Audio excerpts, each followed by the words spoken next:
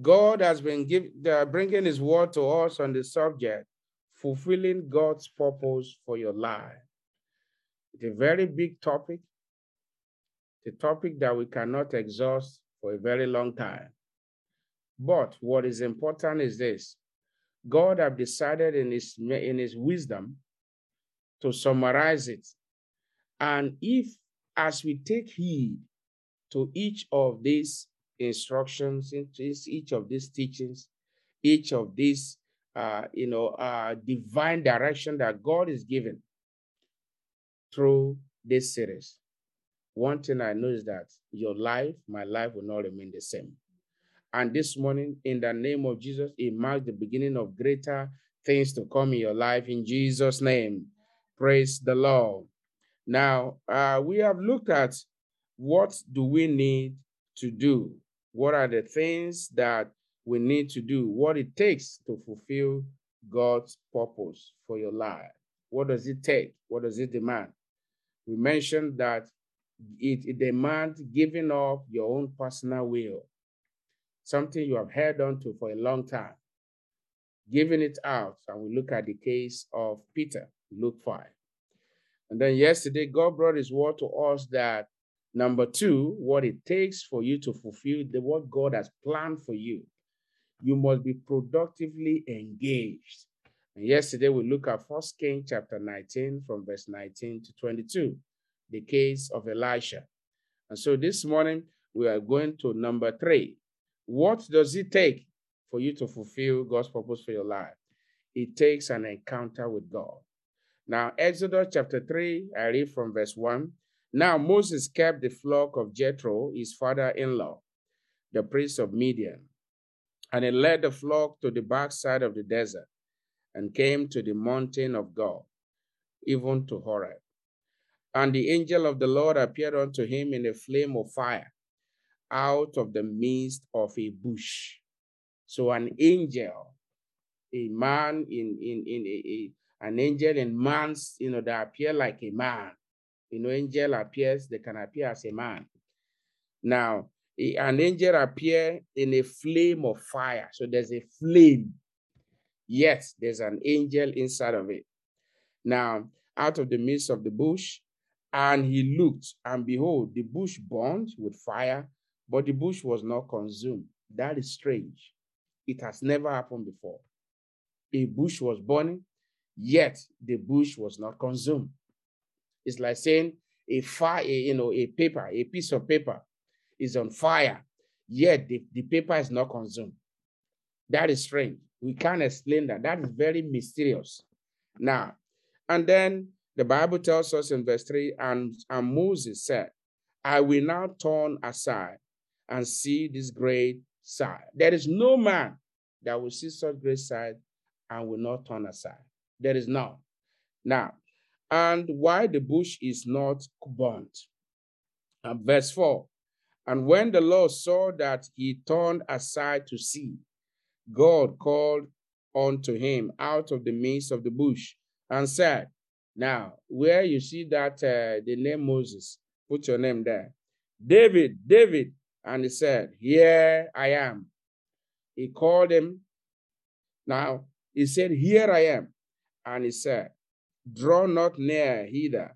Put off thy shoe from off thy foot, for the place whereon thou standest is holy ground.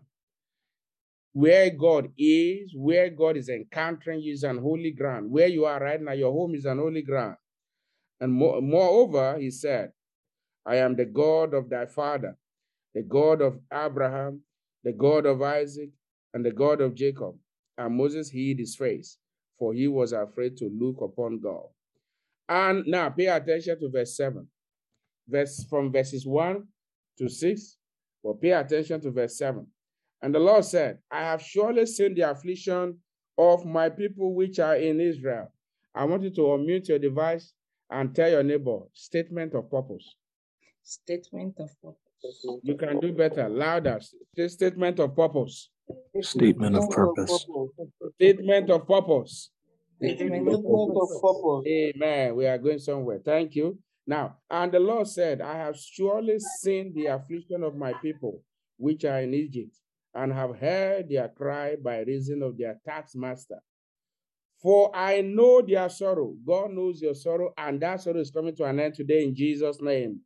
And I am come down to deliver them out of the hand of the Egyptian, and to bring them up out of that land unto a good land, and a large, unto a land flowing with milk and honey, unto the place of the Canaanite, and the Hivite, the Amorite, the Perizzite, the Havite, and then the Jebusite. Now, therefore, behold, the cry of children of Israel is come unto me. I have seen the oppression wherewith the Egyptian oppressed them. Verse 10. Come now, therefore, I will send thee unto Pharaoh, that thou mayest bring forth my people, the children of Israel, out of Egypt. Verse 7, verse 10. They are very important. Statement of purpose. Now, number 3, for you to fulfill God's purpose for your life, you need an encounter with God. What does it mean? An encounter with God is the revelation of the person of God. An encounter with God gives you access to the glory of God. An encounter with God gives you access to the goodness of God. An encounter with God gives you access to the power of God. An encounter with God introduces the personality of God to you. Now, God introduced himself. Did you see the way he introduced himself? He said, I am the God of thy father, Abraham, Isaac, and Jacob. So when you encounter God, everyone that encounter God, God introduces himself to them. Why will God encounter you? The truth is this: you can't fulfill his purpose for your life except he reveal what his purpose is. Now, you can't even discover it or fulfill it except he manifests himself to you. Every man that fulfills God's purposes for their life, there are people that encountered God.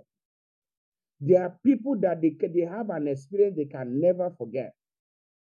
Whether on campus, whether in the city, whether when they were a little child, whether when they were youth, whether when they were about 8, 40, 50, there will be something that they can remember, that even if you wake them up out of sleep, they can tell you that clear encounter. Everyone that will fulfill God's purposes for their life must have a specific encounter with God. Now, encounter with God, it begins with one major one that you will never forget. But it doesn't mean that is the end. There's always a subsequent encounter, because as you proceed in your journey with life, each encounter with God brings strength. It encourages you. And so the case of Moses here this morning is Moses, of course, we know he was a fugitive.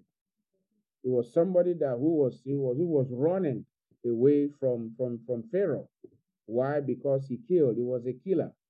So he was a fugitive, trying to, so he went on a self-exile. And while he was in self-exile, the Lord encountered him. Now, he was engaged in his father's-in-law's, business. And then somehow destiny traced him, directed his path to this morning. The Spirit of God will direct your path to where you will discover your destiny, where you will discover your purpose in life. The Spirit of God will direct your path in the name of Jesus. And then he saw something mysterious that he had never seen before. There was a bush burning. Inside of it, he saw an angel. And another mystery was that the bush was not even consumed. God will always use an encounter to attract your attention. So what an encounter does is to divert your attention to God. God looks for something. God can use the situation in your life right now to get your attention. God can allow you to drive through a street today to get your attention. God can even allow you to encounter somebody or even an angel today to get your attention. God can even allow you to hear some glorious news today to get your attention. God oftentimes looks for ways to get our attention to him, to introduce himself. So when we talk about an encounter with God, in the encounter of God, you behold the glory of God. When you encounter God, God reveals his purpose for your life. In number two, what will you find in the encounter with God? You find that you find the specific statement of purpose, like we see in verse 7 and verse 10. Why God is sending you on an errand. Many people have encountered God. How about if we look at Abraham. Abraham in Genesis chapter 12 encountered God. How about Paul in Acts chapter 9? How about Peter in Luke chapter 5? And the list is endless. How about Elisha in 1 Kings chapter 19? Everyone that finds God's purposes for their life, they are people that God encounter. So your prayer this morning, after thanking God, is, Lord, give me an encounter with you, because an encounter with you is an encounter with destiny. An encounter with you is an encounter with destiny. Number three, what is in this encounter? In this encounter with God, you encounter the promises of God. God make a covenant with you. In the encounter with God, God meets with you. God bridges the gap that has existed between you and him. And he made a covenant. He gives you promises. In the encounter with God, what do you find? You find power. You need power to fulfill your purpose. Without power, you can't fulfill what God wanted to fulfill.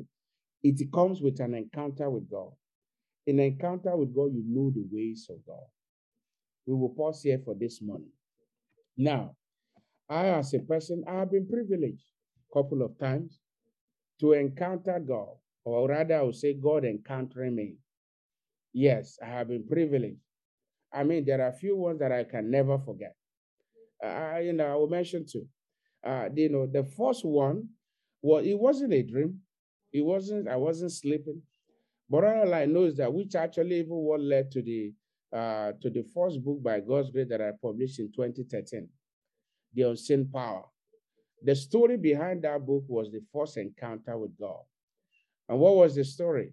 I was called to pray for my friend who was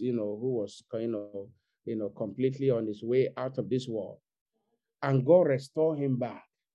I was just a fellowship friend, or we were just members of the same campus, and then he attends a different fellowship. I attend RCF and so on. Now, that encounter, that night, I will never forget that night. My wife was also there too, but we went to the same school. Now, how could me? I never imagined myself, so it was after that, then God introduced himself to me. I had another encounter where God spoke to me from heaven in a dream. Brethren, every man needs an encounter, not because you are going to be a pastor. No. Michael Faraday was a lab attendant. He encountered God, and that was part of what led to electricity today and some of the scientific breakthrough. He was a church warden. So when I talk about encounter, I'm not talking about because you want to be a pastor. No. There are many other examples we don't have time to look at. So are you here this morning? You are not born again.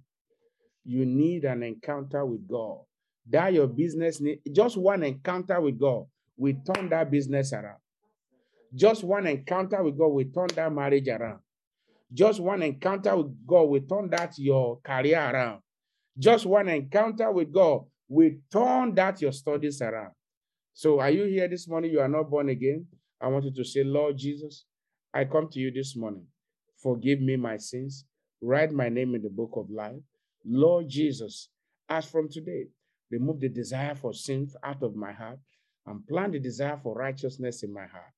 Give me the grace to pursue your kingdom and to pursue you even for the rest of my life. Give me an encounter with you today that I will never forget. In Jesus' name. Lord, I pray for as many that have prayed this prayer.